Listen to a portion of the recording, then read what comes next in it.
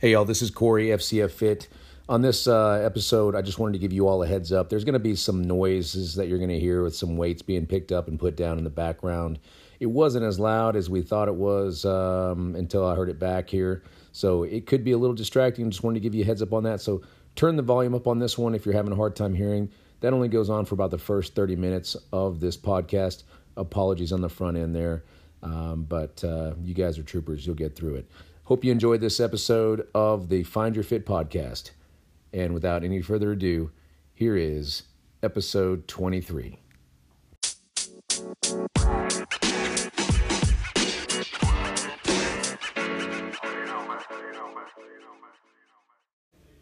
Hey everybody, this is Corey with FCF Fit, and this is the latest episode of the Find Your Fit podcast.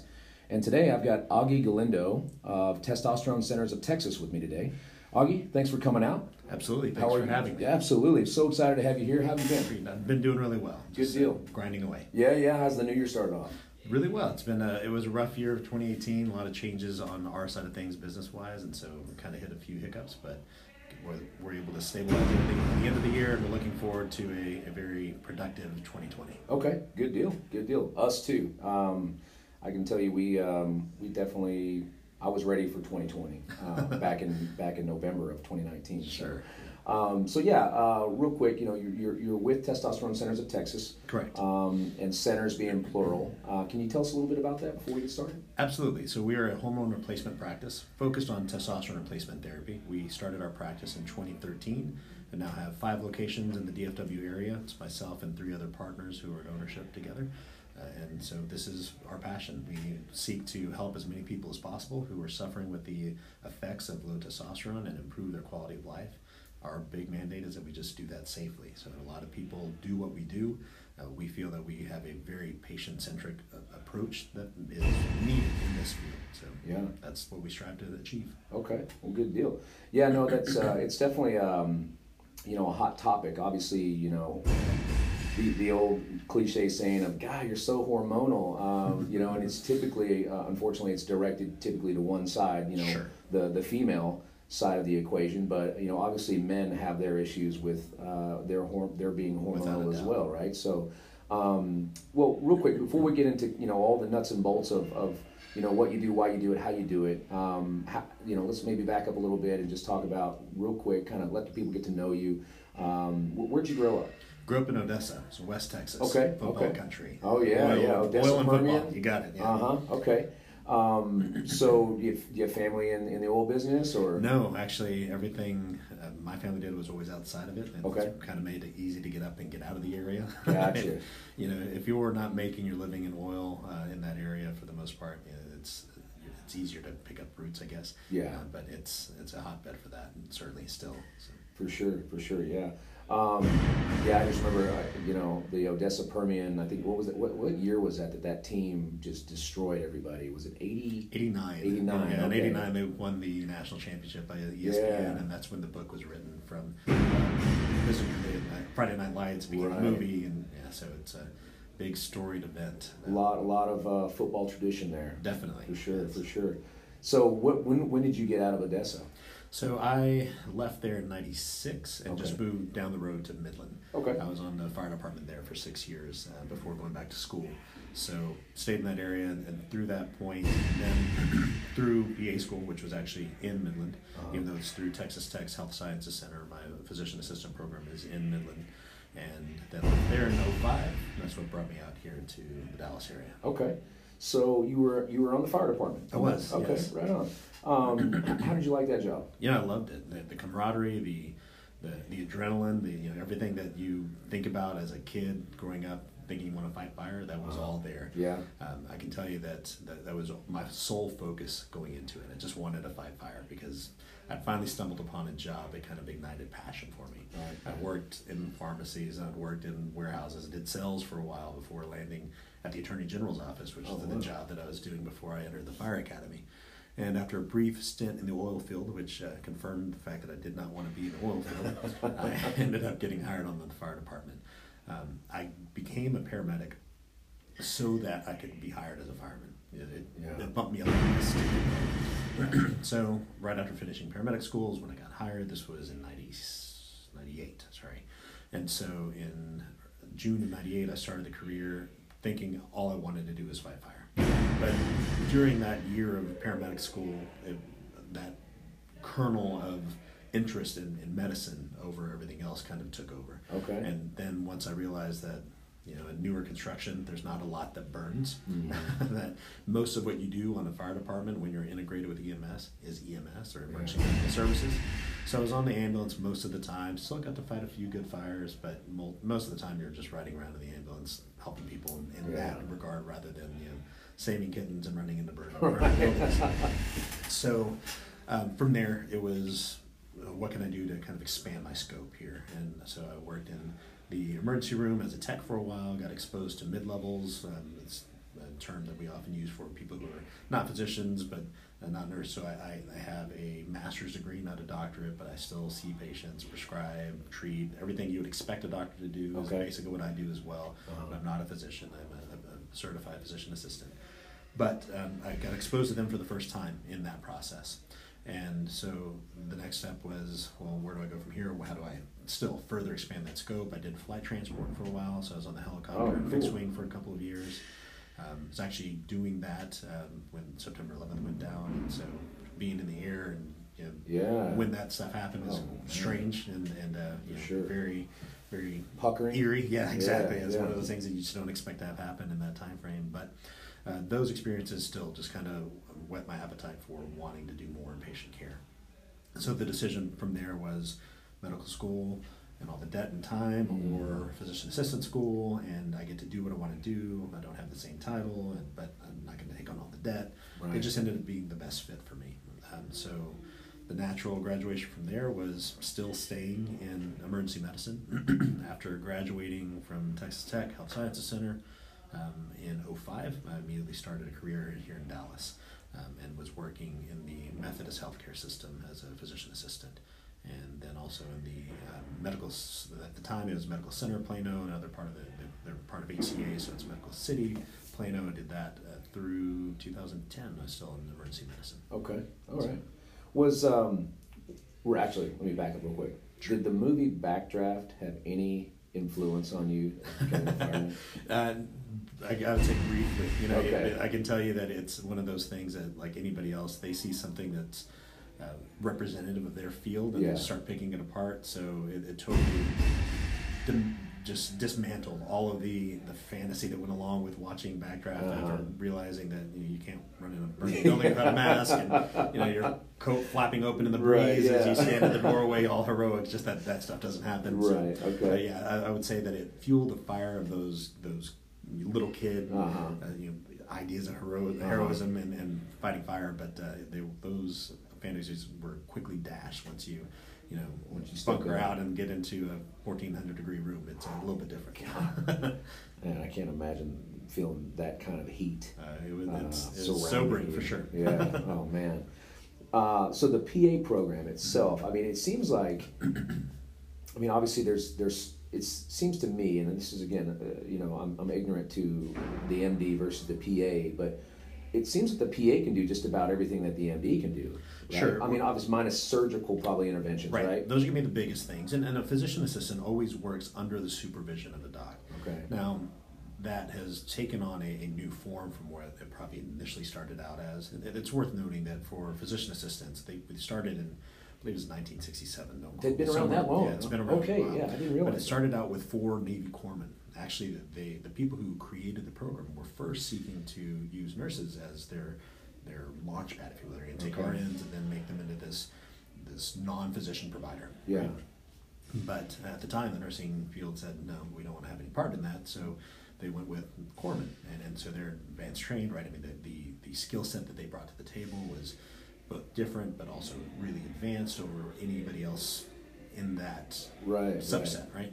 So it started with Duke University. Those first 4 kicked off the PA program. It was only a few years later when the nurses realized that maybe we shouldn't have turned this offer down, and so the nurse practitioner field was birthed after that. But the models are different, but you can, for the most part, depending on what part of the country you're in, you can consider it, nurse practitioners and physician assistants to be pretty much synonymous. But nurse practitioners are are built or trained in the nursing model. Okay. And PAs are trained in the medical model. Gotcha. Meaning that you have a continuation of nursing theory and processes that help make a nurse practitioner a nurse practitioner. Right. Whereas with a physician assistant, we are trained very much the same way that doctors are. Okay. So the curriculum upon which the physician assistant program was initially created was basically the same blueprint that they used to make doctors a little faster during World War II when they weren't able to meet the demand. Right? They had to kind of pull out some of those extraneous classes. While beneficial, they weren't critical to being a good and efficient clinician. Gotcha. Right? So Gotcha. it kind of pairs down to that. It's still 7 semesters back to back to back, so it's 2.5, 3 year program after your undergrad. Okay. And then you're going to endure over 2,000 hours of clinical preceptorship time before you ever touch a patient on your own as a certified physician assistant. So it's a rigorous schedule. It's pound for pound. Just I think a lot of physicians might not want to hear me say this, but it's pound for pound. Often as difficult to get into as medical school because of the demand for it. Okay. So it's a lot of the same prerequisites. Most of my classes, especially in the clinical side, I was taking alongside medical students, and certainly in the rotations during that last clinical year where that's all you're doing is the patient hands-on stuff. I was rotating with the same people that would maybe later be my supervising physician or that sort of thing. Okay, so, okay. But so you guys are chewing some of the same dirt then with those folks. Right. Okay. So from a time perspective, you said it's 7 semesters. 7 semesters without a break. So Boom, straight through. Yeah, exactly. There were very little time to breathe. So I think out of those 7 semesters, my lightest clinical load was an 18-hour semester. Okay. We started in the summer session of 2003. That was the lightest? That was the 18 lightest. hours? Yeah, we went up to, I think, 22 or so. And so you have to write a master's thesis in there somewhere. And when I started this, I was just coming off of a divorce, and I was working full-time with the fire department still and doing some other side jobs like every fireman does. You were stacked. And then I was the class president, so there was a lot of concern about whether I was going to make it through or not. The director pulled me aside and said, hey, we don't think you should be working at all, much less full-time and all these other jobs. Right. You're stupid, you're going to mess up your shot here. So, of course, like the bullheaded person I am, I buckled down and I knocked a hole in every test for the first semester. Right? Did really well academically the first semester. The rest of the time I was good with B's. Okay. Just, I had to prove that I could do it, and then I dialed it back and learned the stuff very well. But it's there's a huge amount of learning of things that often end up on the cutting room floor when it comes to just drilling in for an A. For me, it was always about that patient experience. Yeah. Okay. So that's what I focused on. Well, that's good to know. I mean, obviously that I think that gets overlooked a lot, Sure. In this day and age with all the changes in healthcare and Absolutely. Insurance and things like that. So, and real quick, just touching. I mean, we don't have to get specific numbers, but the cost of a PA program versus an MD program. I mean, obviously, depending on it, going surgical or just general practitioner, right, can vary quite a bit, I'd imagine. Sure. But I guess average, I was lucky enough to be in the Texas Tech PA program before they went up to graduate level pricing. So I was basically paying undergrad pricing, in-state tuition from Texas Tech. So it was just state tuition from 2003 through 2005. And I had done my undergrad, basically the fire department helped pay for that. And I was, I went into it with no debt.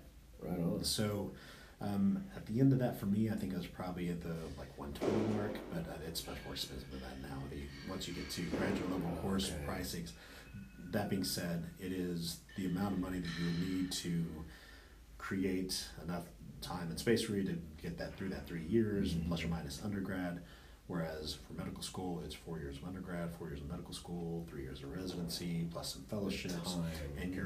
So the time commitment is ridiculous. I mean, you're talking about, not ridiculous, but certainly difficult. Definitely, put it that way. So you're looking at least 12 years on that track. Wow. And throughout the majority of that, as a resident, you're not earning doctor money. You're still just racking up the debt. Yeah. So most physicians come out of their entire program, again, through residency, maybe fellowships and on, with a large amount to pay back. So yes, they have high income potential, but there's a lot of catch up to be done as well. that just, right there, I mean, and just painting that picture, I mean, I don't see why anyone, unless you're wanting to be a surgeon, sure, would want to go the MD route. For me, that was kind of me. I knew that I wanted to expand my scope of practice, but I knew I wanted it to still be hands-on, not the surgical side. That was nothing that ever caught my attention, if you will. So knowing the track that I at least wanted to start out on, which was emergency medicine, and the kinds of things that I got to do, there are only a handful of processes or procedures that I could not do as a PA that I could do as a physician. You're not going to see a physician assistant cracking somebody's chest in the ER and clamshelling their rib cage to go and do a cardiac massage. But central lines, managing traumas and strokes and heart attacks and all the other meaty stuff, setting broken bones, all the stuff that just kind of thoracic outlets. Those things are all all that stuff just kind of was something I could develop into, and because of my background and the docs that I worked with and the trust that we were able to engender, we got to a spot where I was really loving all those things that I could do. The scope is what I wanted. That's where I got to. But the overall reach of having to be called doctor, having an MD or a DO, that wasn't the allure for me. And the kicker was I like I mentioned, had come across a couple of physician assistants and a couple of nurse practitioners, and they all seemed very happy with their jobs and their positions and their future. And of course, doing what I did, I knew a lot of physicians as well. I selected the 10 docs that I respected the most and knew the best, and asked them all the same question: would you do it again? Yeah. Every single one of them said no. Wow. Every single one. Now, some of it a bit more tongue-in-cheek, some of it emphatic. Yeah. Just it ran the gamut, but overall, they weren't all that happy with it. Nah. And perhaps their perspective will change and over the course of their career, but at the time they're in the throes of it and they weren't super happy. Yeah. So I didn't feel like that was my road. Well, that's obviously having some insight of some people that have been there, done that is very, very beneficial for you to make a sound decision, right? Absolutely. You don't want to get into something and spend 12 years of your life racking up hundreds of thousands of dollars of debt to not be happy doing it. Without a doubt. So, and the PA route was always something that when I'd heard about it and heard friends that were doing that program, man, that sounds like a really good deal. Just because of, it seems that the overhead's less, the time commitment's obviously significantly less on the front end, but there's so much more upside. You're not necessarily having to open your own practice and take on all that liability and the insurance that comes with that. So it just seems like a complete win-win-win-win-win. Right, and that's how I looked at it. And I'll tell you, one of the things that I didn't really value at the time, just because I hadn't thought about it in that way, was the fact that I can pick up and move specialties whenever I'd like. Yeah. So most physicians who are going to employ a PA, they're going to realize that they just want a strong clinical mind, and they're willing to teach anybody who's teachable. And so that means I can pick up and start an ortho job in orthopedics, even though I've never done that. If I can talk with a physician saying, look, this is something new to me, but I'm a quick learner, I'm going to do everything I need to do to become great at this too. Right. Then I can just move specialties. I don't have to go back and be reboarded in orthopedics. Gotcha. I can work for somebody in surgery, somebody in pediatrics, and that wide open array of possibilities is something that is really attractive now, and it's what led me kind of to where we're at here, right? Is the fact that I did ER for 5 years, and then I was in internal medicine for 2 years, and then that's through that process ended up here in testosterone replacement, and this is something I never studied for in school. Nobody does really, unless you're going through to become a urologist, you're probably not going to be looking at this all that much. Right. But it's the fact that I was in a position to be able to just pick up and move, and then throughout that time, had developed the skill set to learn a new field and try to do my best to perfect it. That was something that just all came together the right way. Okay. Yeah, so let's lean in that direction.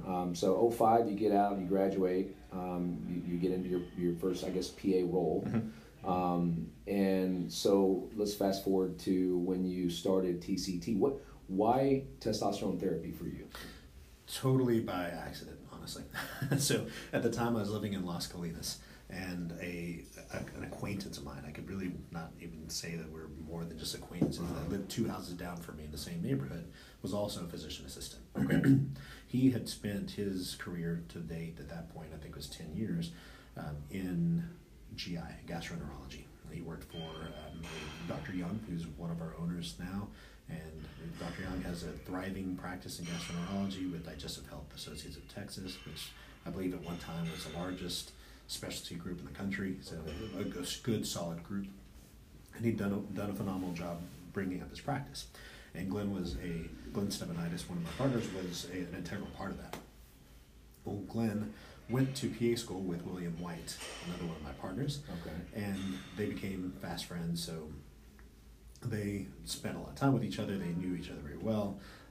It was actually Bill who first started on testosterone therapy somewhere around 2000, I think it was 2010, 2011, and it was him coming into the clinic to get his weekly injections and scrubs that made the owner's wife kind of track him down and say, hey, what do you do? And he was like, well, I'm a PA. So he immediately was trying to recruit him. And trying to recruit him to a job. Bill was in neurosurgery. He spent 10 years in that track, and then Glenn was in gastroenterology.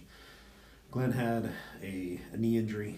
It sidelined him from being able to do the clinical role of rounding the hospitals and doing all that. And so he needed to find a different job, a different role. Well, he landed at the place that was trying to recruit his buddy Bill, and that was the Low-T Center, our now competitor, or then employer. So Glenn was the first one on the table. That was early 2011. By late 2011, he'd recruited Bill to come to the Low-T Center as well. And then fast forward to me coming to the table. This was now April of 2012. In April of 2012, I had a job in internal medicine. I was doing home care, going through the kind of indigent Medicare population into their homes every month, trying to keep them from bouncing back to the hospital they've been discharged, or trying to keep the more acute illnesses under control. And it was a totally different type of medicine than I'd practiced in the ER. In the emergency room, it's all about life-threatening stuff. Let's get you through. You establish rapport quickly, and you realize that you're probably intervening in somebody's worst day of their life. So there's certainly compassion involved, but it's short-term. It's episodic. Gotcha.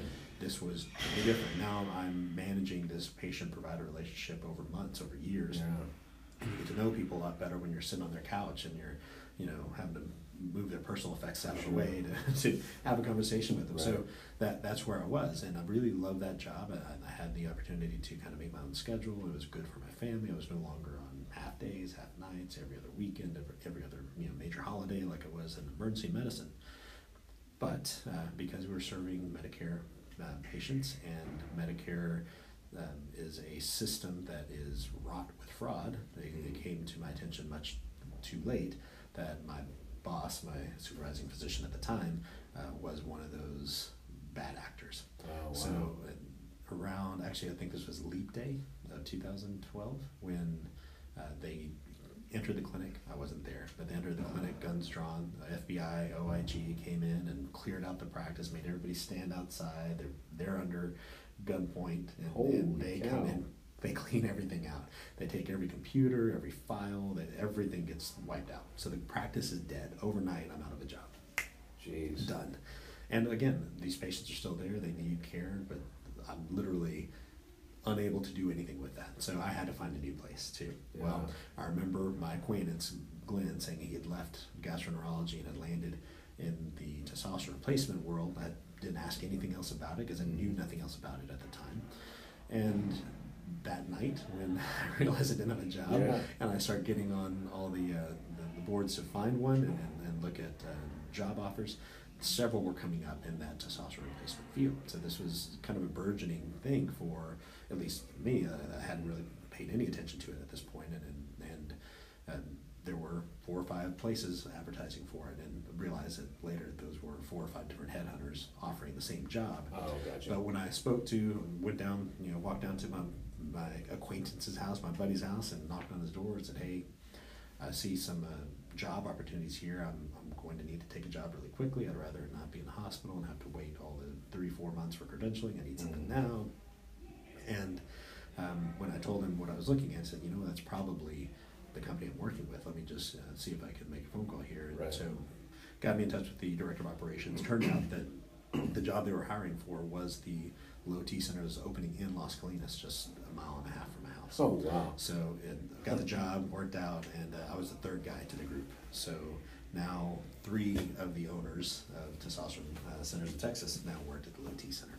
So I opened up their 14th clinic in March of 2012 and grew that to about 700. I think we were coming up on 800 visits the month that I left. It was only 7 months later in October of that year. Through that time frame, we certainly saw the highly positive effects that testosterone replacement was having on the lives of our patients. At that time, the Low T Center treated only men, so that's all we were familiar with.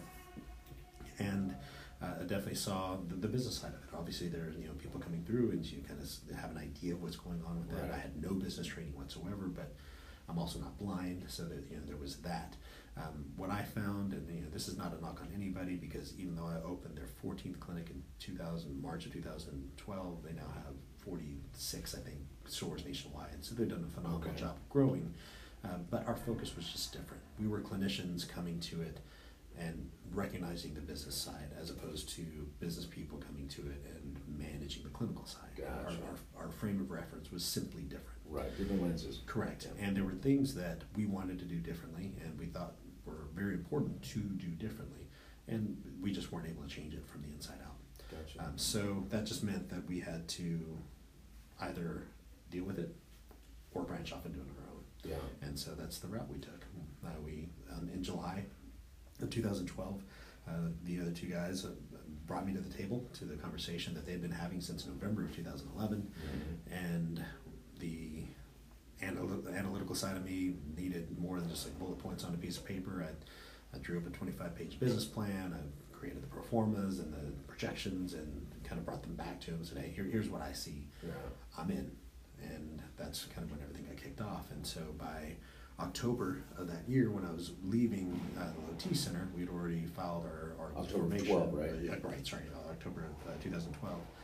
We'd already launched everything we needed to on the paperwork side, and formed the entity then. So then is pulling funds and starting to learn how to build a clinic and a business along with it. So right. that's a when lot of working parts. Yeah, right? absolutely, and a lot of learning curve. Sure. Again, just coming into it, I certainly fell victim to the fallacy that since I knew how to run a clinic medically, that I just kind of assumed that I knew how to run everything else. I think, this is just my personal opinion, but I think a lot of people in medicine suffer from that same delusion. Right. That you're a fairly smart individual if you can accomplish these things, and so if I'm good at this, well, business shouldn't be a big deal. I was completely wrong, and it was something that became rapidly apparent, and so it was time to go back to school without, hopefully, at that time I chose not to, of course, enroll in a school. It was a lot of podcasts. It was a lot of audiobooks. If I turn a page on a book, I fall asleep. I can't do a paper book. But to make ends meet, the first year, nobody was drawing a salary, and we were sharing the work of one clinic between the 3 of us, the 3 PAs. And so that meant I was only in the clinic 2 days a week, but I needed to support my family. Right. So I was living in Las Colinas. I was commuting to Rockwall, and so on a good traffic day, that is still over an hour one way. Yeah. And I found a couple of books that just kind of got me going, and I became my own kind of hostage student in that car, driving back and forth. My little Prius that I was driving at the time, stuffing my big self into a Prius, and that's what got me learning about the business aspect of things and kind of changing, again, my own lens to adapt to those things that I did not know. Right.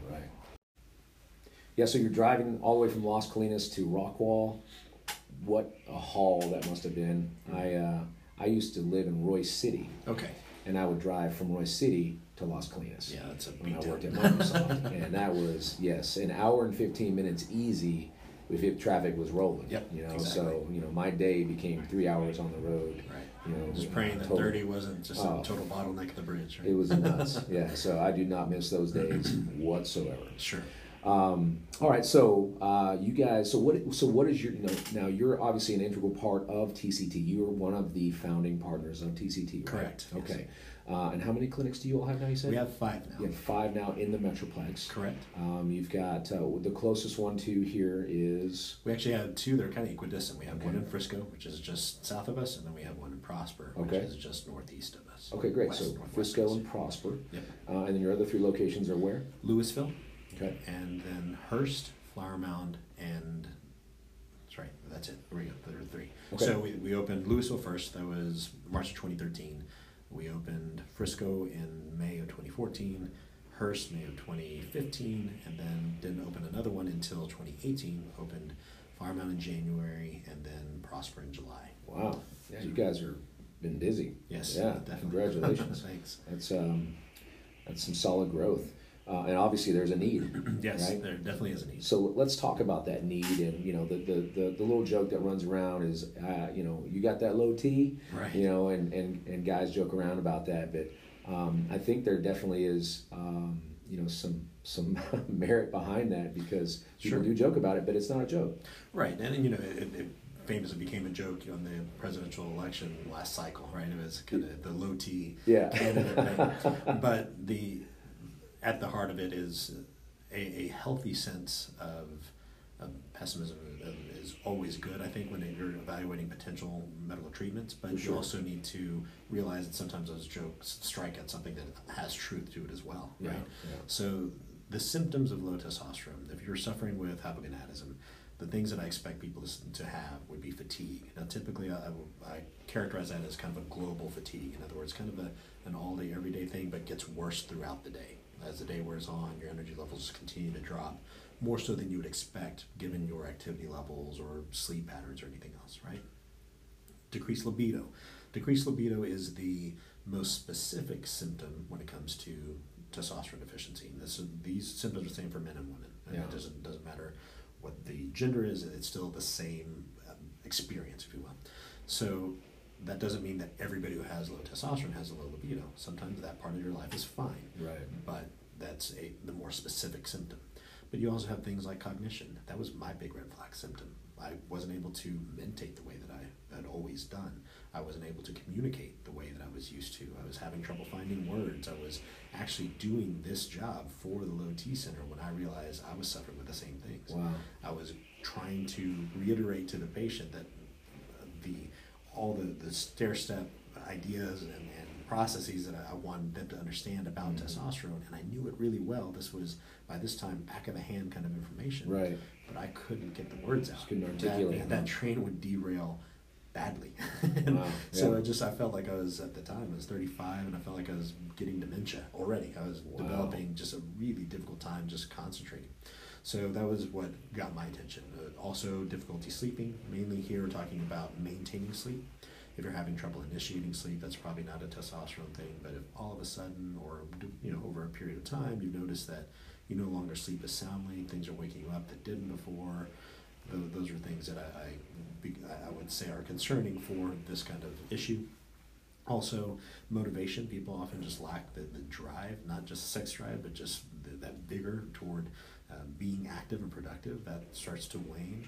Certainly, the body composition changes. It's difficult to maintain or build muscle when your testosterone levels aren't appropriate, but it's easy to gain fat. So you can stay the same weight, but change your body composition in a negative way, and that testosterone can certainly be linked to that. Okay. Erectile dysfunction, which people often kind of link in with, obviously this would be the male thing, not the female thing, but erectile function is something that people kind of mesh with your libido, right? It's not the same. Okay.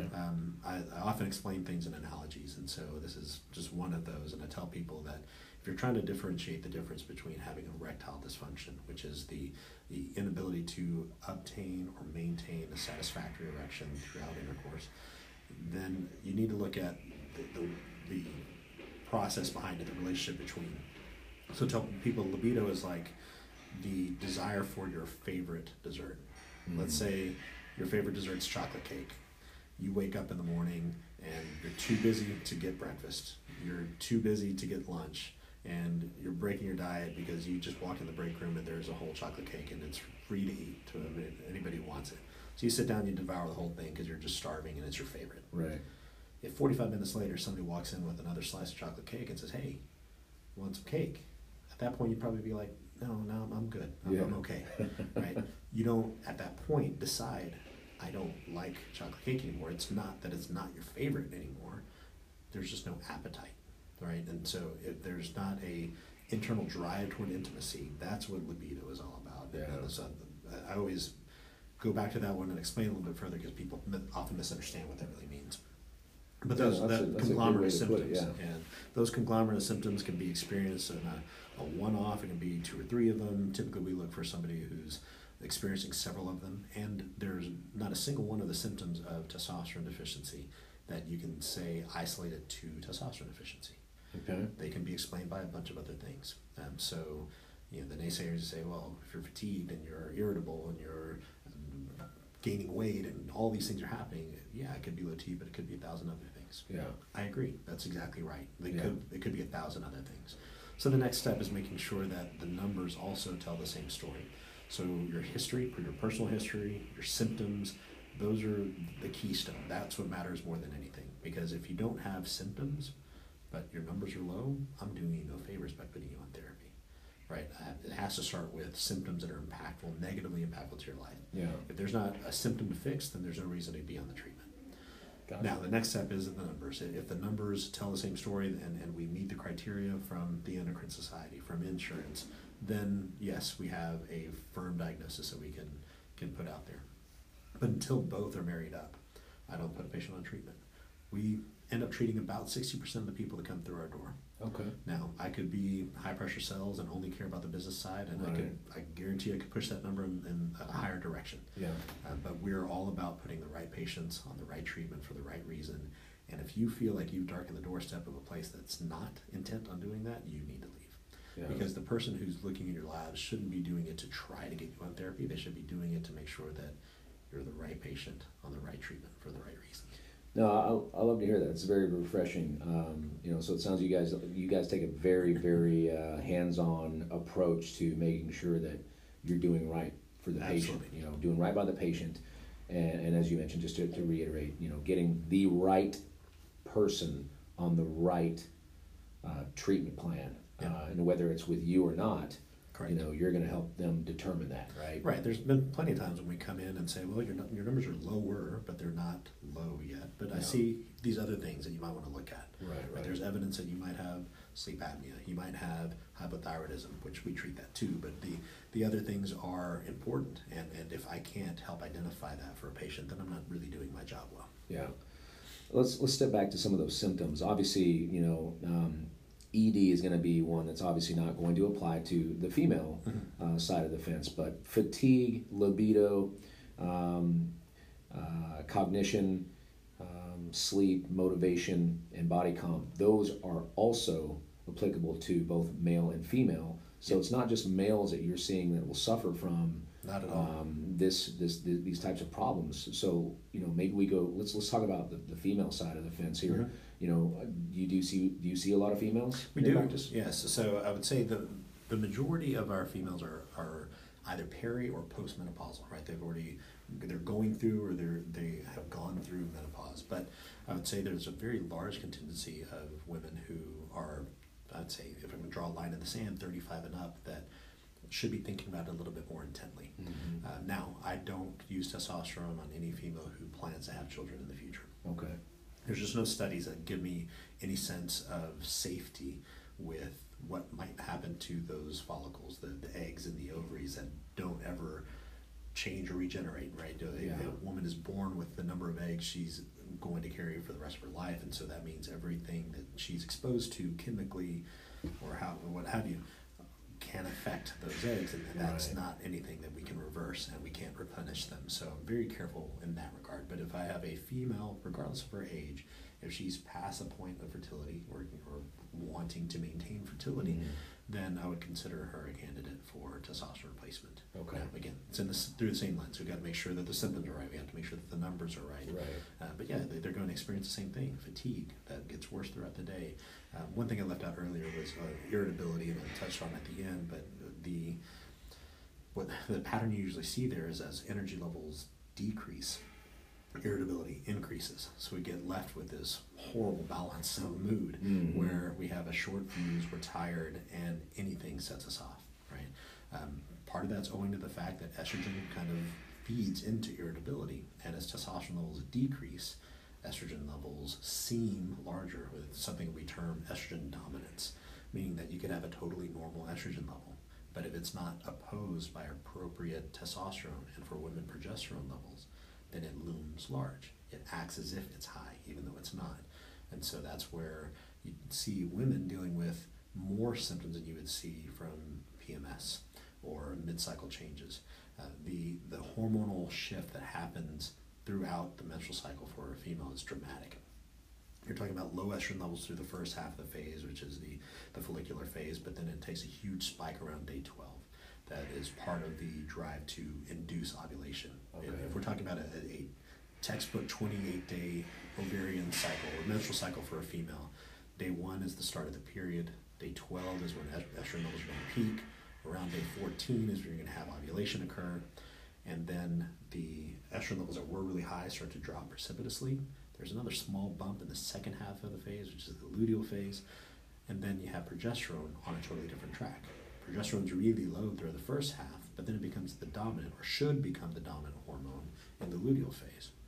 So again, back to the estrogen dominance thing. If somebody is progesterone deficient, if a female is low in progesterone, then the estrogen level is higher than it would be, or has more influence than it should have because of that gap. So there's no way to warn the partner on what days to stay out of her way, depending on the person. Depends on how open their calendar is. There's apps that can be shared. Yeah, there are plenty of. It's a bit tongue-in-cheek, but it's something that I use to kind of drive a point home to my male patients, that women are dealing with this hormonal shift that has them feeling influenced by things that are really outside of their control, that 10 to 12 to 13 day mark, and then again, kind of when ovulation occurs, and then if things are in balance, it can be even more widespread. Yeah. And then you just fast forward to the day 26, 27, 28 of the cycle, and now PMS is being induced, and then it starts all over again, right? But with a male patient who's on testosterone, their estrogen levels can increase, and if we don't monitor that appropriately or keep it from getting too high, they can start feeling the effects of too much estrogen. Well, those same things happen. The irritability occurs, the bloating, fluid retention, weight gain, all those things that we've heard our partners complain about throughout the years is suddenly just thrust upon a individual who's not equipped to handle high estrogen levels, right? Yeah. Men aren't built to have estrogen levels in the 300s like women can. Okay. So when ours go above normal, it's a problem. And so this is actually what fuels roid rage. People think about testosterone and they think about roid rage, right? Yeah. It's not a testosterone thing, it's an estrogen thing. So yes, testosterone is made in estrogen in the male body, and that's where we get our estradiol or our estrogen. But it's the estrogen levels being imbalanced or improperly mitigated that causes that issue, that causes the emotional shift. So you take a type A personality who's probably abusing anabolics, and who knows what else they're putting in their body, because they're probably getting it from an illegal source. And then you give them what, like I said, is a bit tongue-in-cheek, PMS on steroids, quite literally. That is what drives that kind of crazed, hyper-aggressive personality. Okay. And so it's happening in the against the backdrop of somebody who probably is already tilted in that direction, but still, it's a horrible. It doesn't do any favors. Right, exactly. Right, yeah. Okay, yeah, I've written that down here as a question with, the whole roid rage, and I guess possibly the negative correlation of testosterone. Yep.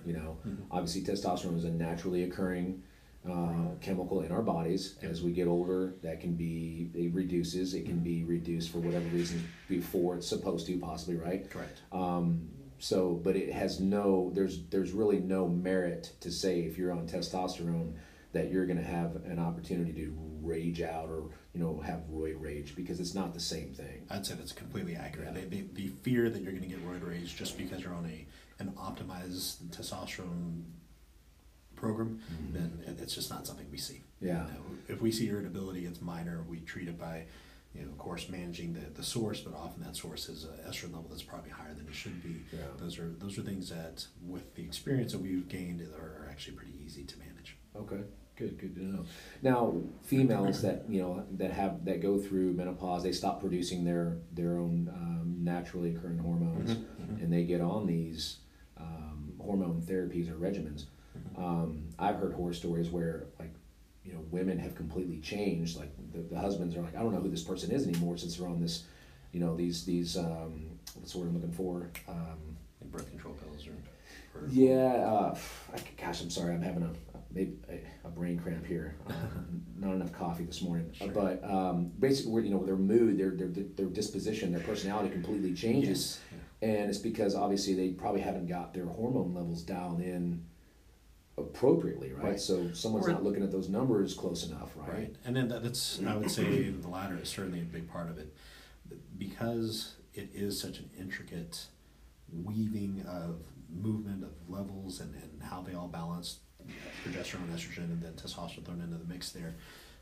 If you aren't realizing and taking the time to say, all right, this is what you've done over time, this is where you're at in your cycle, this is what should be higher, this is what should be lower, then you're going to miss a lot of information that helps you manage your patients appropriately. Too many times, clinicians in general treat the lab sheet as your patient instead of the patient whose labs they're looking at, right? So that means they see a normal reference range, and we just key in on the word normal. And if that number falls anywhere within that range, then we're okay, right? But that's not medicine. That's not treating your patient, because specifically with estradiol and women's cycles, there are times when that's supposed to be in the teens and 20s. And there are times during their cycle when it's totally normal for it to be in the upper 300s. Wow. That's a huge swing. Yeah. So if I see it in the 20s when it should be in the 300s, that's a problem. If I see it in the 200s when it should be in the 20s, still a huge problem. Right. If I see that progesterone's low and it's in the first half of their menstrual cycle, that's okay. But if I see that it's low in the second half, that's not okay. It's in the normal reference range. Yeah. Throwing air quotes here on the podcast. But the problem is that we just don't slow down to take a look at the true frame of reference that we should be reacting from. So it's something that's come up in recent years that more women are being found to be progesterone deficient, specifically in pregnancy, because now we're looking for it, because we know that progesterone deficiency during pregnancy is potentially bad for maintaining the pregnancy. Yeah. Well, I would argue, and there's no study that I've looked at, even though there probably is one somewhere, but I would argue that a woman who is progesterone deficient during pregnancy is probably progesterone deficient all the time. Well, this is a bit of a watered down version, but if you think of estrogen as a proliferative or growth hormone, it helps produce a healthy uterine lining to then create a hospital environment for a fertilized egg to carry through pregnancy. Well, it's progesterone's job to go in and order that and make sure that it's done in an efficient and productive manner. Okay. So that means you have one hormone driving the production, but another one making sure everything goes right. Well, what happens when you take away the one that's just supposed to make everything organized? Well, now you just have an overproliferation. You have more uterine lining than you should have, and it's not really doing exactly. So now a woman with progesterone deficiency who's menstruating is likely to have a more difficult time when it comes to sloughing that uterine lining or their period, right? There's going to be more cramping because there's more material within the uterus that it's having to evacuate. So what happens? There's heavier blood flow, there's more material, there's more clots, and the uterus is having to contract harder to get it out. So cramps are worse, mood is off because progesterone's low, that means estrogen's dominant, right? So there's this whole balance of things that has to be taken into consideration. So when you treat those things, you have to think, well, how am I going to treat it? Where are we at in the cycle? What do I need to push here and do that? And it's a lot more difficult to dial into the right spot for women. It is. It's just they're hormonally much more complex than we are. But that doesn't mean that it can't be done, and it doesn't mean that it's not right to do, right? What I see more often than not is when patients who are going somewhere that is not focused on hormone therapy complain about these symptoms, the first thing they get are birth control pills, because it regulates your cycle, it makes it not as heavy, and now we have an ordered fashion. Now this is something we recognize. Right. But it's tricking your body into thinking you're pregnant when you're not, and it's not fixing anything. And usually all the symptoms, other than the heavy periods and cramping, are still there. Right. All the other things actually, again, kind of loom large because we've completely neglected the source of the problems, which is really their hormonal imbalance. Have you had any patients that suffered from endometriosis? Yes. That testosterone therapy, did it help them? I've only had... Is that something that's not, I've only had a handful, so I can't really say with any definitive authority there, but I can tell you that the couple that have come to mind, they actually were better in the process, but again, you're kind of thinking about the hormonal influence. It's estrogen level spiking without being opposed that is going to ignite the problems that occur with that endometrial tissue in other parts of their body, right? And so if you can balance that hormonal influence, they do tend to do better. Doesn't mean it cures it, doesn't mean it gets rid of it, right? But the couple that had come to mind, that definitely did do better. Yeah. And so they had fewer flares, they were less intense, that kind of thing. Oh, okay. Good to know. Yeah, without getting into too much information, I know of a person who has endometriosis, but also suffers from what you were explaining with, I think, the progesterone being so high that it doesn't allow the lining to slough off efficiently. Right. Severe cramping, heavy flow, just miserable, during those times. Yep. But I know the endometriosis is probably completely separate from that, and that's its own thing, right? But anything that could help minimize, I think, those symptoms would be welcomed. Yeah. So. I have two sets of patients who I see, the mother and daughter, and the mothers on both of these sets of patients experienced those same kind of problems, and it led to such a life-altering event every month that they ended up having hysterectomy very early in their lifetime. That otherwise, had it not been for these symptoms, they probably would not have had. Right. Now, it's complete speculation on my part, and I'll be clear that it is speculation, but it was always my assumption with the older patient, the mother, that you probably had this progesterone deficiency going on for a while, and then this is something that you probably could have managed. I think you might have been able to manage with hormone therapy without having to be surgerized. Right. Because, in my opinion, there's nothing you can't mess up with a knife, right? I mean, there's going to be the potential for problems anytime you decide surgery is the option, so you have to weigh those options carefully. For sure. And so when we had the opportunity to have that discussion multiple times over, and then she brought me the information that her daughter's kind of following that same track. We brought her daughter in, we did the workup, started her on progesterone, and now she has regular cycles, doesn't complain of the heavy periods all the time, and all those things that led to her mother ending up with a hysterectomy at the age of 32. Wow. Was, at least with this one case, very anecdotal, but this one case, we were able to stop that. Yeah. Those things that she was going to her OB-GYN or gynecologist complaining about, they all stopped with just progesterone. Wow. Well, that's very promising to hear. I mean, I'm sure that, if you're, ladies, if you are experiencing any of these symptoms, and this kind of sounds like you, gosh, I think you could be onto something here in helping get you some relief from that stuff, because OB-GYNs, they're not focused on these numbers and these things. And I'm always careful to kind of throw that out there, that I'm not at all knocking anybody's prowess or intelligence or any of that, but it does come down to what's in your wheelhouse, right? For sure. If you're swinging a hammer, everything looks like a nail. That's the only tool you got in the box. And so if you don't focus on this, it's really easy to get caught up in something else. And it is a lot easier to pull out the script and throw something at a problem. And while I realize I'm talking about treating problems with medication, these are interventions that are taken very seriously, that we kind of work through the problems together. I always tell patients that, as a patient myself, when I have to be one, I don't want somebody lording over me. You do this, you have to do this. This isn't the way. I don't like that dictatorship. Yeah. I'm not here to be somebody's paternalistic guide. I want to sit down, offer information, give a couple pathways, and then arrive at a treatment plan that makes sense for everybody. Because when we're on the same page, that's when I'm going to be able to do my best work. Yep. And that means that the patient's expectations are also on track with what we hope to see. Right. Okay. Yeah. The amount of chemical reactions that goes on in the human body and the all the stuff that goes into play with us functioning on a day-to-day basis. It's mind-boggling, to say the least. Yes. And the intricacy that are the human body, that makes the human body, right? the greatest machine ever made. Completely agree. So real quick, let's walk me through how somebody wants to come in and check, see what's going on with them. Sure. How does that work for you guys? So it starts with a simple phone call. You can hit us on our website and send in a contact form, but ultimately the first visit is when we are going to sit down and spend the most time going over history and all the information, the symptoms, everything that led you to having this land on your radar to begin with, right? Mm-hmm. That's what everything starts with, and I focus a lot on that first. What symptoms you're having, how long have they been going on, what's the character of them, have you had anything else going on in your life or with your body that might explain these things? I'm looking for disqualifiers as much as I am looking for qualifiers, okay. Right? What are things that say, hey, this isn't it? And which things say, yeah, this might be it. Who's there just looking to get their pump on? Correct, exactly.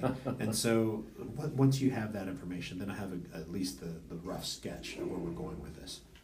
Then I spend the next probably 20 minutes or so talking about the good, bad, and the ugly of how we manage this. And I will spend the bulk of that talk really focusing on the potential side effects. Because as with any medical intervention, there are potential side effects. Yeah. And we can drink enough water that it can kill you, literally, right? So that means if we do anything, if I give you anything, that might cause a problem. So with testosterone replacement therapy, since testosterone supplementation, if you will, has been around since the 40s, we do have a fairly long track record of it being used.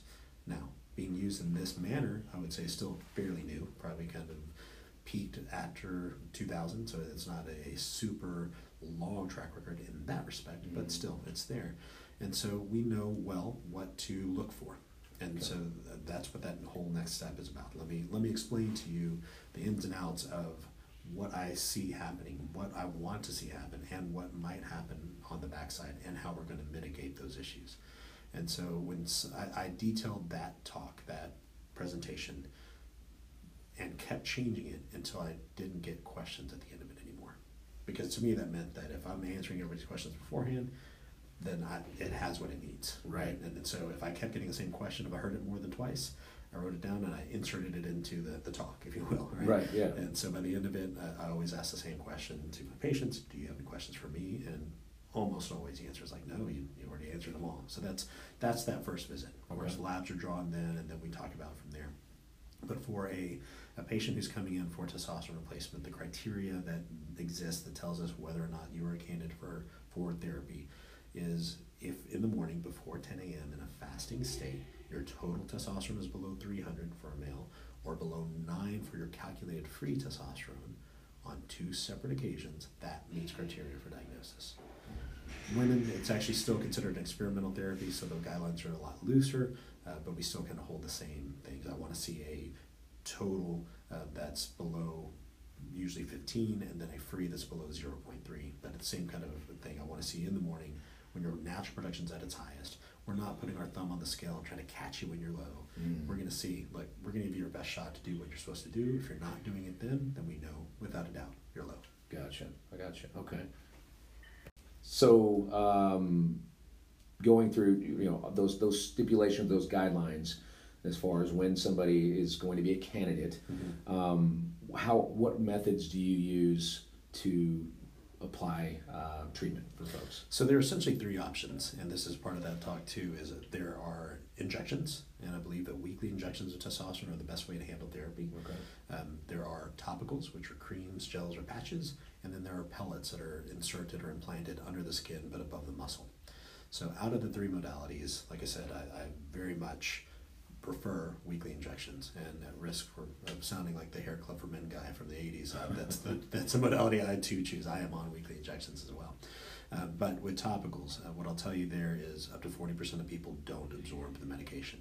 So if you're one of those unlucky 40%ers, you're not going to get any benefit. It's pretty high. It is pretty high, yeah. And so the next step is, if you're in that 60% group, are you going to be compliant with it? I can tell you that if you're a guy, probably not. Right? Most guys don't do anything every single day that they don't have to do, even if it's as important as your testosterone. So that applying it right and with regularity is the problem.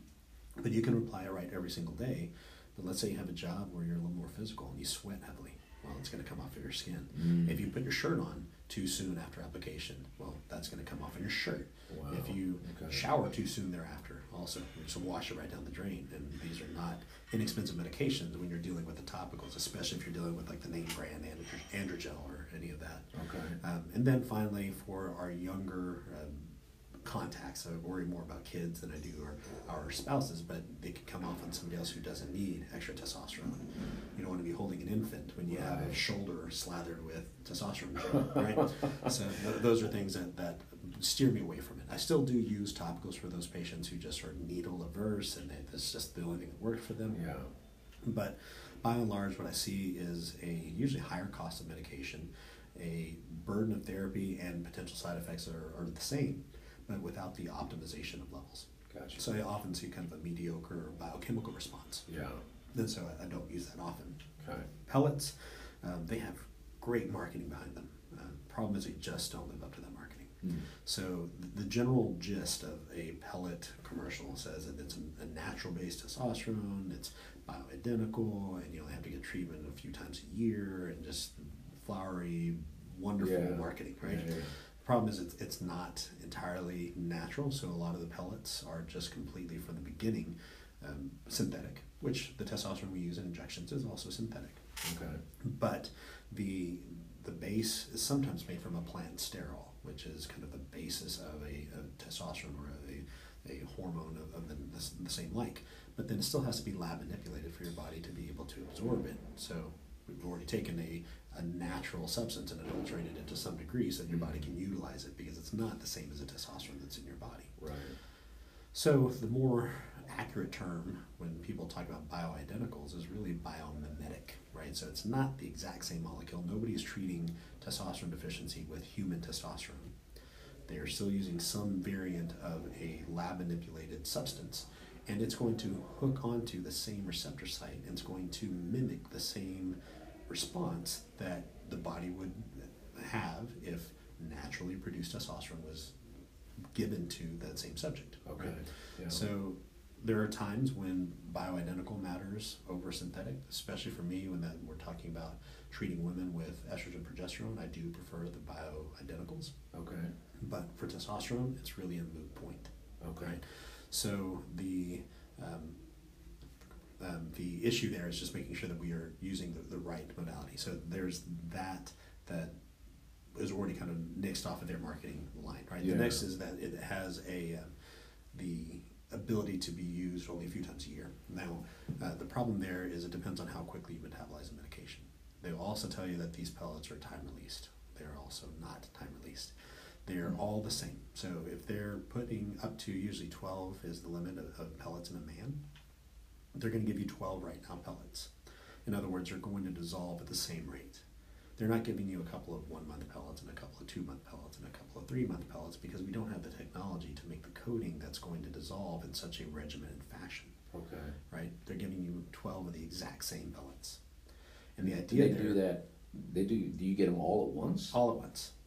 Yeah, so the process Different points in your body, is that how they do on it? just one spot. Wow. So they actually use a trocar, which is a surgical device. So it's a minor surgical procedure, but they make an incision. This is usually on the buttock. And so below the waistline, they're going to make an incision. They insert this trocar. They'll numb you up first. But this trocar is basically a blunt metal object that creates a pocket in the space, the subcutaneous plane between the skin and the muscle. Okay. And then they're going to insert these pellets in it, sew you up or glue you down. And how big are these pellets? The pellets are probably the width of a pinky nail and only a couple millimeters in think of it as like an elongated capsule or caplet that you might take from one of the tiny little skinny ones that you might get from like an ibuprofen or something of that nature. But they are pellets, and there is a physical substance to them, right? So that now you have that to deal with. The body can reject them. They can actually extrude those pellets. Think about those times when you're a kid and you broke glass and got it in your hand. 3 months later, your body's pushing it out. Yep. Same thing can happen here, right? Or you can just have a negative reaction. The problem with the pellets is that once they're there, they do start to liquefy pretty quickly. So there's no getting them out. So if you have a bad reaction, you're just gonna have to ride that train because it's just there. Yeah. And then again, they're putting a large amount of testosterone in you at one time. And so the idea is that it will just dissolve slowly. over the course of the next 3 to 4 to maybe 6 months. I'll tell you that I've never seen anybody that actually gets to that 6 month mark. Usually it's every 3 to 4 months you're going in for a reimplantation. But even that 4 month or 3 month window doesn't look steady. Your numbers skyrocket in the first month. And that super high level might make some patients feel really good. But it's also exposing them to a lot of risk. So then it plummets like a rock thereafter. So usually about 3 months in, you're feeling awful and you got to do the process all over again. And then cost is another issue.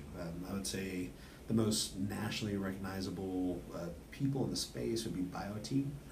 Used to be Sotapelli. So they're the ones who are just pushing that out. The other problem with that is that they've created a model that is really just geared to put in more revenue to a doctor's practice. So what I mean by that is they tell you which labs to order, and you punch those lab results into their algorithm, their software, and that software tells you how many pellets to put in your patient, and on the way they go. So it's not really engaging the brain of most of those providers.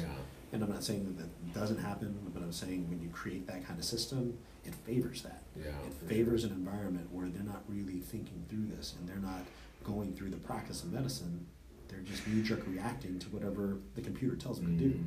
I mean, that's monkey medicine. That's just not something that is really focused on your patient again.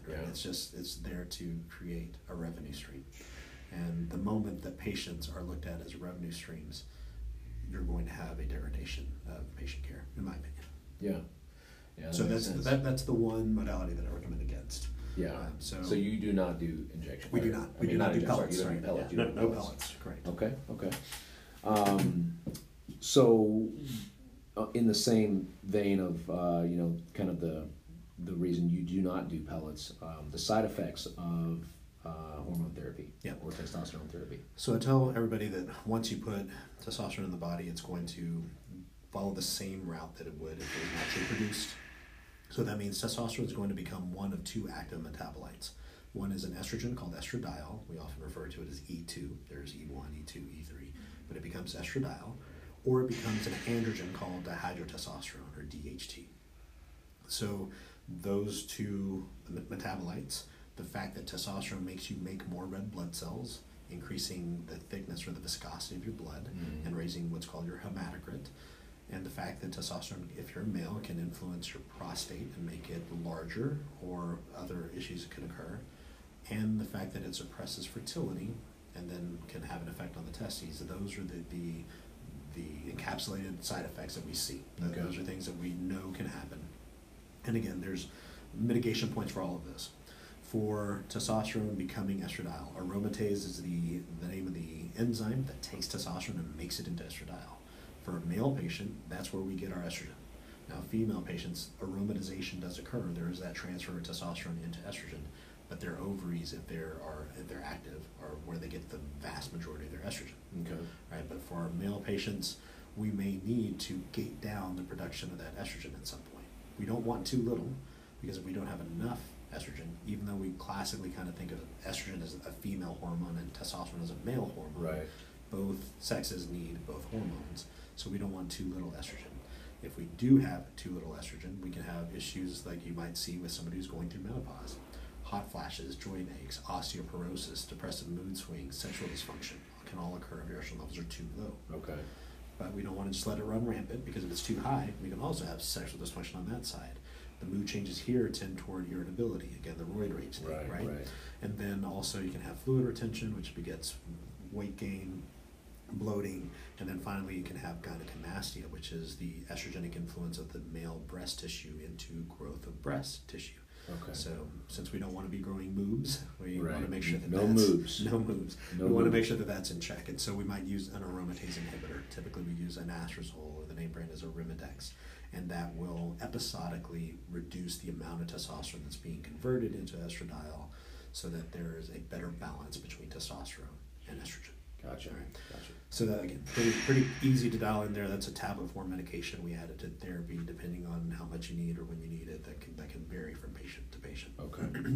On the hematocrit side, the blood thickness, testosterone, through its effects on hepcidin, which is a peptide hormone from the liver that regulates iron absorption, it allows the body to claim more iron into it, and so that means that once there's more iron available, the bone marrow sees it and says, hey, let's make more red blood cells. Right? To a degree, this is good. Red blood cells carry hemoglobin. Hemoglobin carries oxygen. Oxygen is what your body needs to thrive and survive. Just call me Lance. Yeah, Armstrong, right? exactly. I mean, and this is exactly where blood doping comes in, right? So and all that whole process comes in.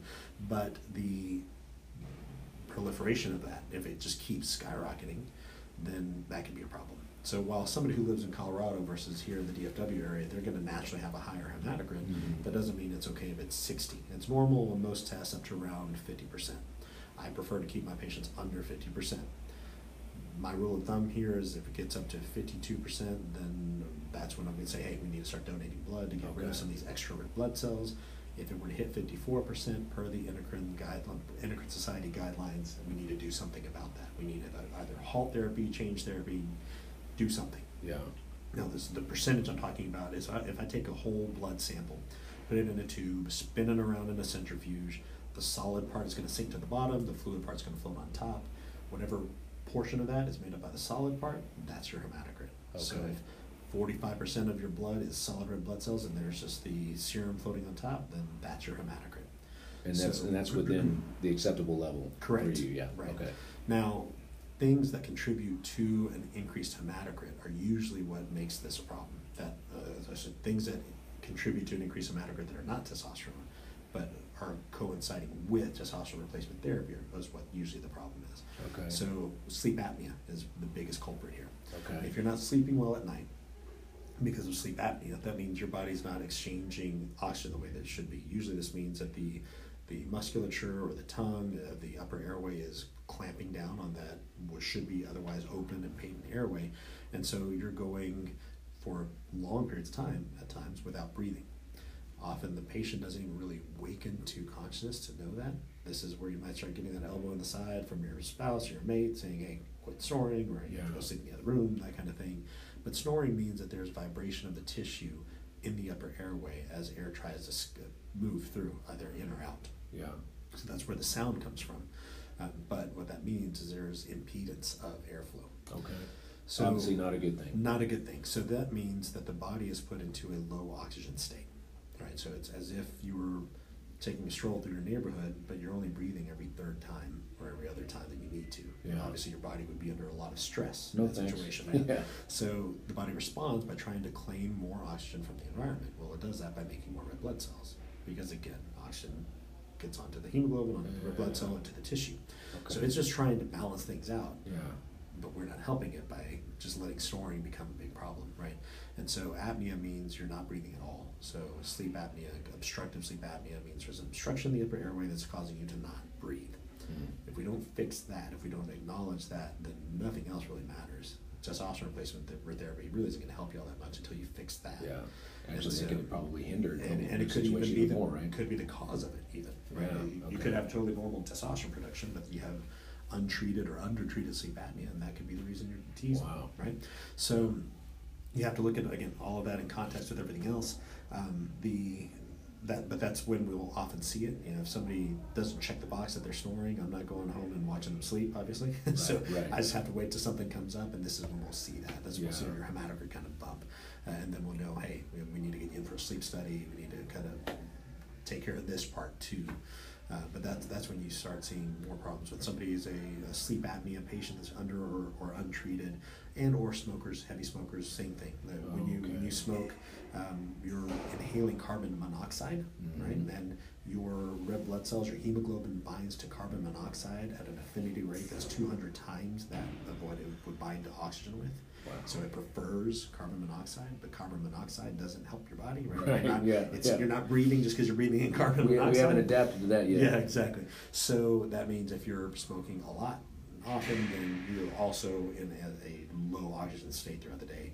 Your body's going to make more red blood cells to compensate. So now we're adding two fuels to the same fire. Yes, testosterone is making you make more red blood cells. That's why smokers are out of breath all the time. Yeah, and plus the effects on lungs, right? The lung capacity diminishes. Yeah. So all of that kind of contributes to the same cause. a problem.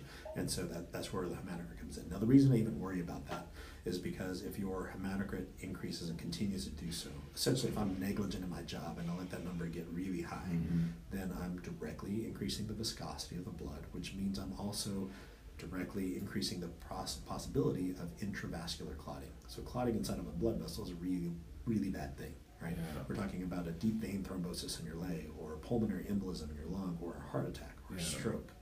Those things exist in a potential environment that we don't ever really touch. So they are very remote possibilities, but we definitely want to keep this on the dashboard, right? Yeah. So your hematocrit is important when you are on testosterone replacement therapy, especially if you have some of these other comorbidities or other problems alongside your testosterone deficiency. Now, the other side of the active metabolite is the DHT, dihydrotestosterone. So 5-alpha reductase is the enzyme that takes testosterone and makes it into DHT. DHT gets a lot of press because of the hair follicle thing. We hear that, oh, DHT levels are why you're bald. Okay. That's not true. Your genetics are why you might be bald, right? Okay. Yes, DHT might be the trigger, but it's pulling the trigger of a loaded gun that's loaded by our genetics. So it just makes it happen faster. Exactly. So you might be able to hold onto your hair a little bit longer if you have low testosterone levels, but guess what? You're suffering with low testosterone symptoms. Okay. So there's a trade-off there. It's for those few individuals who are genetically predisposed to balding, but they haven't gone bald yet because their testosterone levels are in the dirt. Congratulations, you have a head full of hair, but you are on the couch and you feel awful, right? So then there's that balance for that particular patient, which I'd say is a small percentage of the population. If I raise your testosterone levels, I'll raise your DHT levels, and you might lose hair faster. But typically, we don't see a big change here. But DHT can also affect the sebaceous gland activity. So when DHT levels go up, oil-producing glands become more active. That means dry skin can become more healthy. It means normal skin can become more oily. And more oily skin with more active sebaceous glands can induce the trapping of bacteria and dirt into the pores, and now we have acne. And now cystic acne is that deeper, more painful acne, so it's the kind of stuff we want to avoid. And the levels that we replace to, and the optimal, the normal levels that we replace to, I really don't see much of that happen. Yeah. Typically, over-the-counter measures work really well to curtail that. So we're talking about like salicylic acid washes, Neutrogena oil-free acne wash is what I usually recommend, or Cetaphil bar soaps. Those things usually knock that out. Occasionally, I might need to write prescriptions to manage that, but that's pretty rare. Okay. Then finally, again, for our male patients, the DHT will influence your prostate. So the prostate and your testosterone levels, that relationship has been really misunderstood for a long time. And it used to be thought that testosterone causes prostate cancer. We know that to not be the case now. But there is a relationship.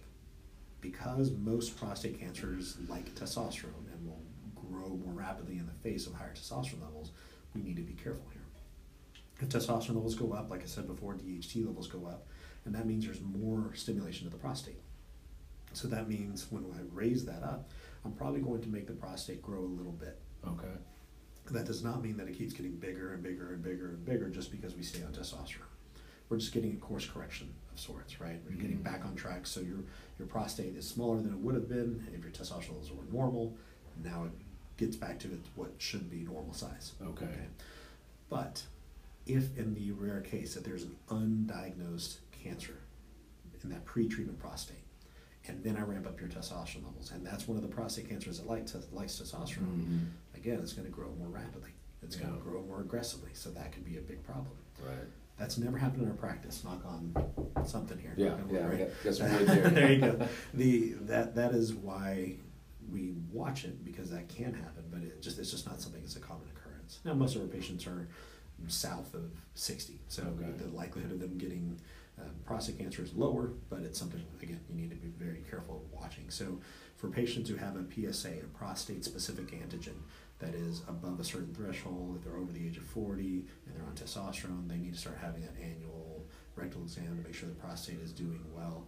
And then we are checking their PSA every 90 days at least. Via blood work? Via blood work, okay. So the prostate-specific antigen is a blood test that was made to look for prostate cancer.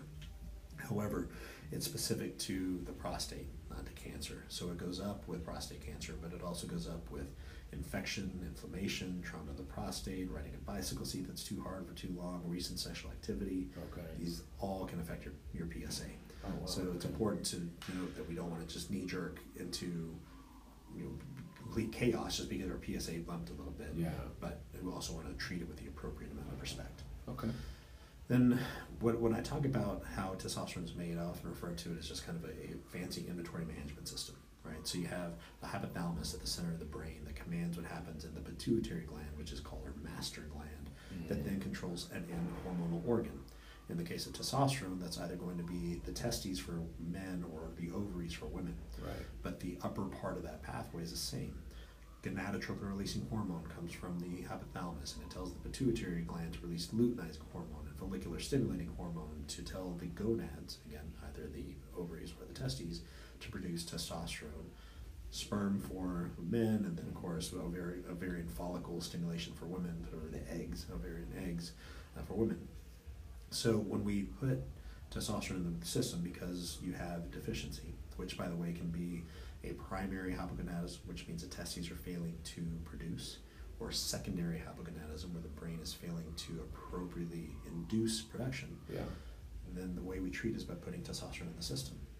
But even though that broken system didn't seem to be reacting normally, once we put testosterone in it, the brain says, I've got everything I need. I don't need to produce anymore. So that gonadotropin-releasing hormone, the GnRH levels, fall. For male patients, those LH and FSH levels fall, right? Because we're just looking for that testosterone estrogen to come back to the brain, and our inventory management loop falters. So that means our natural production that is already low, we should only be intervening in broken systems. But if our testosterone levels are already low going into therapy, they actually become lower when it comes to the natural production. But we maintain testosterone levels where they should be through therapy. Right. Since we're taking the jobs away from the testes, if you will, the production of testosterone and sperm is being taken away from it, that means, of course, fertility falls, and so that can be a concern. There are ways to mitigate that too. But one of the other issues we can run into is a decrease in the size or the firmness of the testes. That becomes really just aesthetics. If it bothers the patient, then we treat it. If it doesn't bother you, we don't. Because if you are past the point of caring about fertility, then it really is just aesthetics. Yeah. Well, we haven't got, as a society, to balls out genes being the norm. Right. So you got it. I don't think there'd probably be too much of a concern there. Yeah, if the sag starts coming in the front, we got problems. Yeah. I mean, from a just an overall well-being perspective, I would think that would be a very minor side effect. Sure, and it depends on what you're doing. Like my workout is on the jiu-jitsu mat, so I'm rolling a couple times a week at least, and sometimes a smaller target in the area is not a bad thing. It's just that's okay with me. Yeah, if you're an underwear model, maybe maybe that is a bad thing. If you're a scrotum model, you might have to rethink the problem, but haven't met one yet, thank goodness. Oh man, yeah.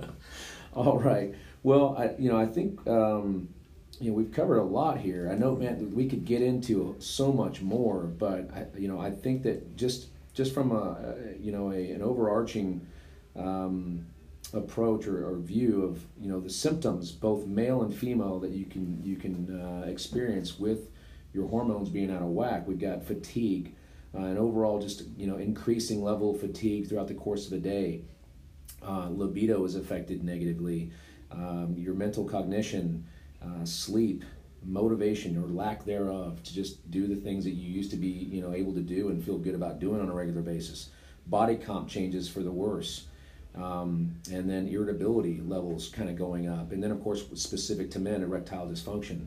Right. All of those symptoms sounds like they could be addressed by obviously getting tested by a knowledgeable source or practitioner who's going to actually take a hard look at those numbers and the symptoms that someone's explaining to you and be able to give them a very real answer of, hey, what it is probably what they need to do to address that, right?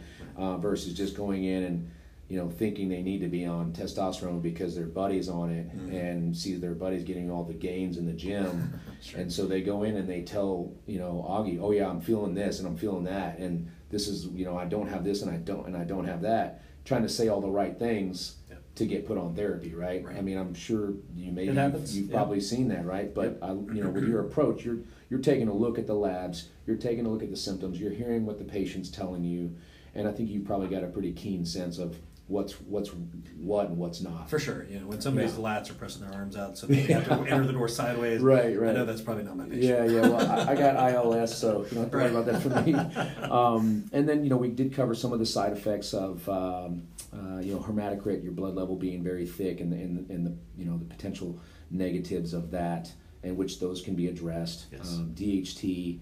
Issues going higher, skin issues that can occur just depending on your type of skin that you already have, prostate concerns, but again the prostate cancer fear that testosterone therapy caused prostate cancer. You've covered why that is not the case, and then fertility issues that can be a concern for folks, but I think, again, the overall message that is, if you're experiencing any of these symptoms, it's not going to hurt you to go get looked at and tested, right? So that you have a better handle on what really is going on with you. You may just have sleep apnea, right? So, and that could be affecting a lot of things, or you could legitimately have low test, got the low T. That's right. Which can be obviously playing havoc, on every other important system in your body. So let's real quick just loop this all in, and let's tell people how to get a hold of you. Sure. Anyone who's thinking about getting tested, I think if you've got these concerns, what are you waiting for, right? Sure. I always drive people to our website just because I've always sought to put information there that was educational. Right, I want the contemplative patient. I want the person who's thinking through this, kind of what you alluded to earlier. I don't want you coming in just because this is the quick fix, because that's not what we're about. And that's not the long-term patient anyway. I want to do my best work, and to do that I need the patient's going to be on the same page with me, right? Yeah. So the website is tctmed.com. So that's Tango Charlie, Tango Mike Echo Delta.com. So it's good, would say start there. If you get on Google or you go to YouTube and you type in TRT for testosterone replacement therapy, TRT 101, a video that covers a lot of the stuff we covered here and is basically a reiteration of my new patient explanation. It's there. It's about a 20-minute video, so it's not super short, but it's very informative. You can do that, or you can call our 1-800 number, which is 828-4300, so 888-TCT-4300. All right, and tctmed.com. You got it. All right, good deal. And obviously, depending on where they're coming from, Prosper, Frisco, Louisville, Flower Mound, and... what did we miss? Hurst? There we go. Hurst. Okay, yes. Yes. So you got the Metroplex pretty well covered with those 5 locations. Yes, sir. Well, Augie, I do appreciate you coming out. Absolutely. You gave us a great amount of information, and I know obviously there's probably somebody out there that is going to end up hearing this and take some action and hopefully get themselves moving in the right direction, because if you've been going a certain way and all of a sudden things just don't seem normal, but there's really no apparent reason for that, it can be very frustrating. So I think this can be very beneficial to a lot of people, both men and women. So I thank you for coming out and spending some time with us today. You're very welcome. Again, thank you for having me. No problem at all. We'll see you soon. All right, sounds good.